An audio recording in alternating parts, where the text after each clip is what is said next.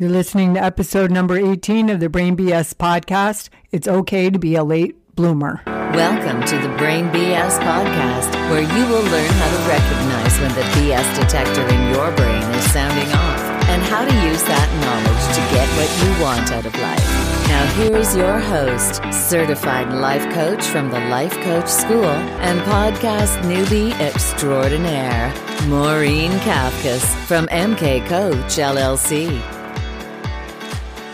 Hello and welcome back to the podcast.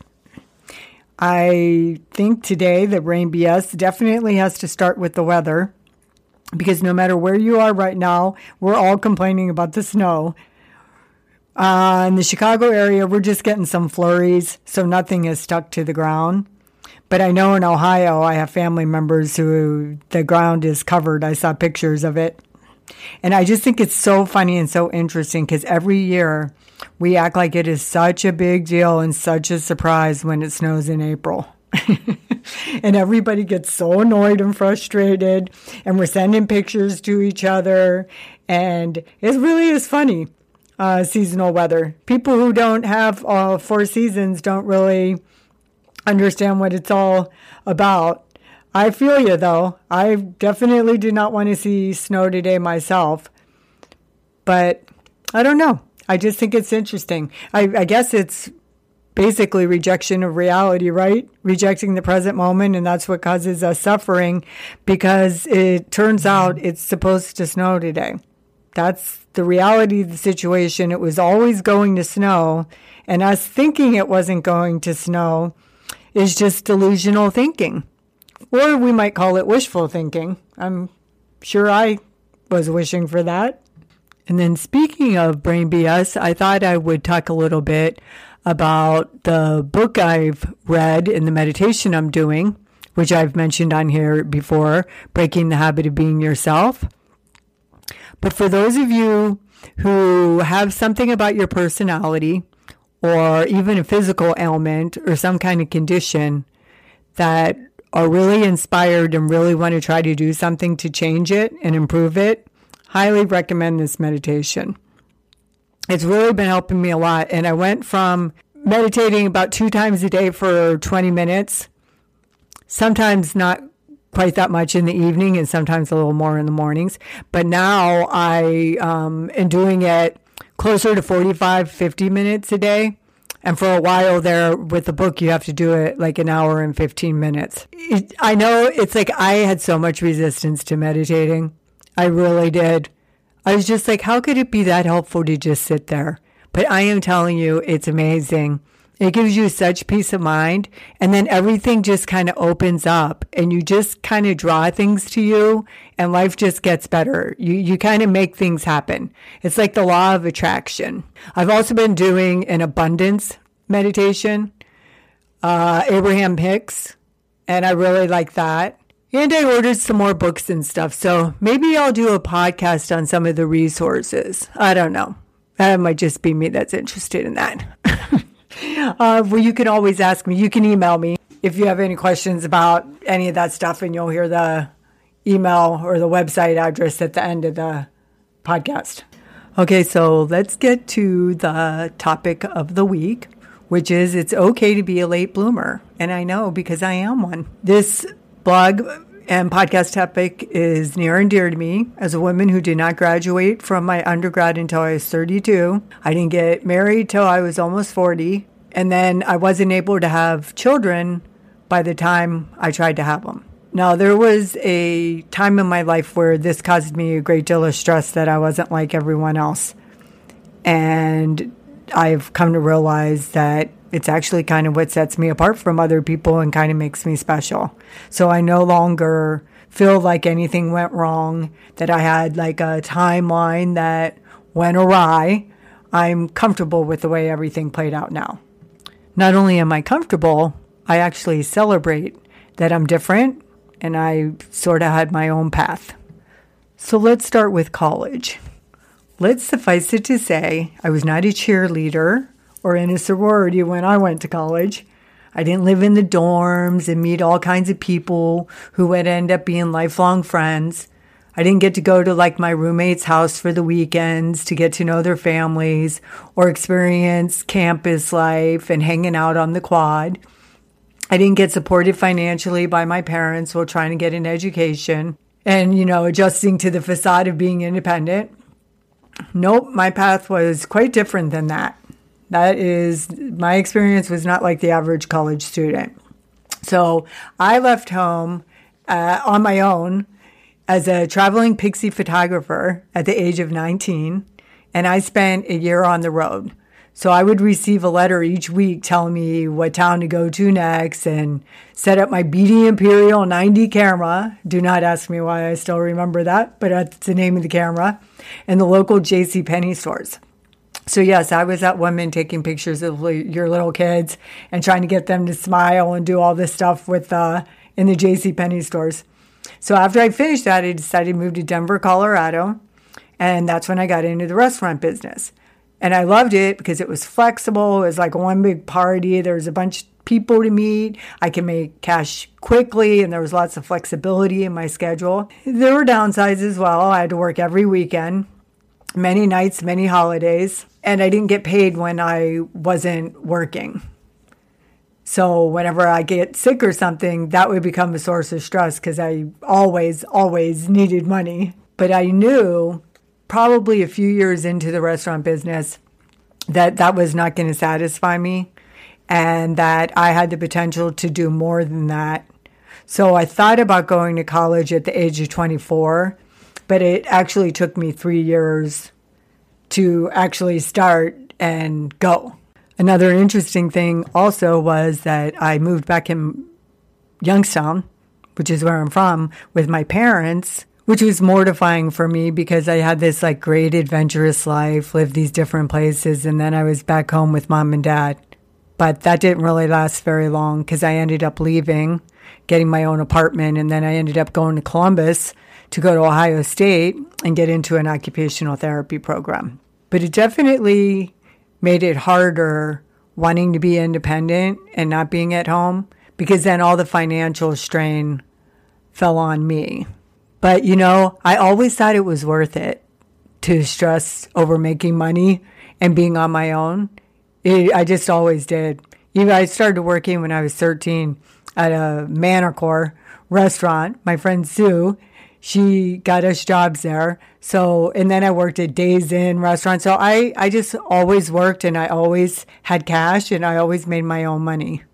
Anyway, when I look back on my college days, I don't remember fun times or happy memories and budding romances. Not that there weren't some. I mean, I enjoyed it and everything, and I enjoyed the classmates, but I didn't keep in touch with any of them. I primarily remember the financial stressors, ER visits, because I got gastroenteritis almost every final and was throwing up all over the place. And I just remember being anxious a lot. I used to feel like I missed out on this wonderful experience that the younger students get to have.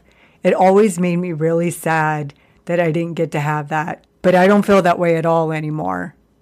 Because the whole experience is part of why I am who I am today and that I'm willing to try to be an entrepreneur at the age of 57. So I really actually appreciate all the challenges and I'm proud of the courage I had to keep moving forward. I developed resilience, tenacity, determination, because I didn't feel like I had a choice. I didn't have like a safety net or a backup plan. I'm sure my parents would have let me move back in with them, but that was out of the question. Not finishing college or not getting a job in my major, never even entertained that idea at all. This determination to stay focused serves me well in my life and definitely is helping me now with trying to start my business. So yeah, my memories are a little bit different than when some other people look back on their college days. Now, mind you, I'm not saying that there's other people that didn't have it worse or better than me. I always like to throw this in there. We all have different experiences, right? Some of us lived at home throughout the entire college. Some of us had to take care of our parents and they might have been sick or ailing. Whatever the case, me going to Ohio State and then switching majors, added on years to college. So it took me 7 years to get through college. So then by the time I graduated, I was 32. And I don't mind telling you, I felt older than dirt, which is kind of funny now because 32 is nothing. Okay, let's talk marriage now. First, I just want to say, do you have any idea of what it's like to be single and in your 30s and not in a serious relationship in this society? It can be an excruciatingly painful time for young women when they're alone and they're in their 30s, especially the further along you get in your 30s. So I want all of you to be aware of that, because I literally had people coming up to me and asking me what was wrong with me and why wasn't I in a relationship. They would actually look kind of baffled and try to problem solve with me why I could not find a man and why I was on my own. The old TikTok biological clock thing didn't help either. This really messed with my head and made me question my value and self-worth as a woman and a human being. About that time, I started to develop the delusion that God just wanted me to be alone and that I was not meant to have a life like most people. And of course, those thoughts just perpetuated me continuing to be single when I'm thinking that God has a plan for me to stay alone. That's not really going to inspire the actions that are going to get me results that end up with me being with someone. I finally, by my late 30s, decided to do something radical, and I decided to lose weight and abstain from alcohol for an entire year just to see what would happen. And I did learn that alcohol does stunt your emotional growth. I grew a lot in that time, and I became more self-aware, and I understood that God did not have a plan for me to be alone, which is a pleasant relief for me to find out. And I decided that the only reason why I was alone was because of the choices I had made. And now with all the work I've done on thought work, it totally makes sense to me why I was alone, because I kept looking for evidence of why I was supposed to be alone. So of course, you know the old saying, once you stop looking for it, that's when it happens. Although maybe you don't know that if you didn't wait a long time to get married, but that's what everyone tells you. Oh, it'll happen when you least expect it. Well, guess what? We're always looking for it and expecting it when we're in our late 30s and we're not in a relationship. Just newsflash out there for all of you. So, but I totally get the point, because that was right when I met my husband, right after that.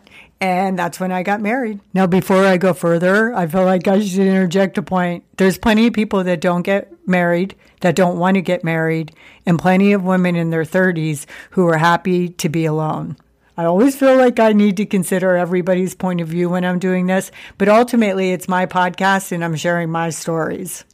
Okay, so moving on. For a lot of people, after they get married, then comes the baby carriage, but not for us and not for a lot of people. It turned out, I don't really know. I always say it was because I waited too long to try, but my intuition tells me that I may have never been able to have children. I'm not sure. There was just something that, I don't know. Maybe I was never wired to have children, or that I thought that I needed that to fill whole. It was just not something that some women are, they know they're going to have children and they know they want to be a mother and they're really excited about it from a very early age. That just wasn't me. Okay, I just have to share as I'm editing this, it cracks me up that I'm now determining that maybe I could never have kids, and this is the woman who thought that God wanted me to be alone. So the brain BS just never stops. It just keeps coming, and we decide if we're going to jump on the bandwagon and buy into it, or if we're not. So even though I was never really wired and I was like really driven to have children, it was still really sad for me in a very difficult time when I found out that I couldn't. It was also at the same time that my mom died. So super stressful and challenging time. And for years, like a long time. It would make me tear up when I saw other people having a baby or getting pregnant and the baby showers and all that fun stuff. And then, like the moms who just love their kids and don't mean any harm, but they're always telling you, well, you don't know what it's like because you're not a mother. And then the whole idea of missing out on having a childbirth experience as someone who likes to experience a lot of different things. I just had a lot of the fear of missing out that was involved with that. But I've also come to terms with that. I don't get sad at all anymore. I'm just happy for people who get to have babies that want to have them. I feel for people who are doing fertility treatments and they're struggling and they're desperate to have babies and they can't. I'm super, super grateful that I never had that need. There was a time in my life where I thought I was supposed to have children or that everyone is supposed to have children. But I know now that that's not true, especially with all the thought work I've done, because there's many of us that cannot have children. Not everybody is supposed to have babies. If we were, then we would all be having them, and that doesn't get to happen for everyone. So for me to think that I should have a baby when I don't is just another delusion, another way to cause myself suffering. It's a rejection of reality. And it's not useful. Nothing good comes from it. I also believe that my experience with being a late bloomer, not being like other people, and not being able to have children is really going to be helpful for me as a coach, because I know what it's like for a lot of women, for a lot of different things that they're experiencing. And I know what it's like to be different and to question yourself and question your value and your self-worth. Wonder if there's something fundamentally wrong with you. All of it. I've been through all of it. One of my new favorite thoughts that I've come up with in terms of not being able to have children that makes me feel good and helps other women I know to feel better is that I like to think that having children is ordinary and I was meant for something extraordinary. That feels way better than thinking there's something fundamentally wrong with me or I'm missing out. It just makes me, as I close this up and finishing up the podcast, it's just like so curious to me, like why we all have to have the same life.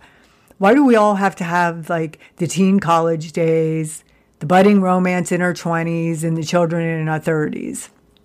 Why can't we just find our own path and live our own lives the way we choose to without all of the compare and despair? Oh, my goodness. We can. I really believe we can if we manage our mind and choose our thoughts about ourselves on purpose. So for those of you who are out there doing things behind schedule, so to speak, which is totally a man-made mental construct type of thing. There's no such thing as being ahead of schedule or behind schedule. There's only your schedule. But if you feel like you're not doing something when you should, or that other people have, they're ahead of you, they're making more money than you, they already have their first raise, they already have their first house, or they have their first child, don't worry about it. Just live your life and enjoy it. I wish I knew this information when I was in my 30s, but the old saying for a late bloomer, better late than never. Sorry, couldn't resist. Have a great week. See you next episode. If you like what you heard here today, please subscribe to the Brain BS podcast and give me a quick review of 5 and share the link with anybody and everybody. If you're interested in coaching, check out www.thebrainbs.com, where you'll find both individual and group coaching options available. You can also sign up for an awesome freebie I have by going to the website and giving me your name and your email address, and then you'll be on my newsletter as well. Lastly, I want to invite you to join the Brain BS group on Facebook. And remember, the only thing standing between you and the life you want is your Brain BS.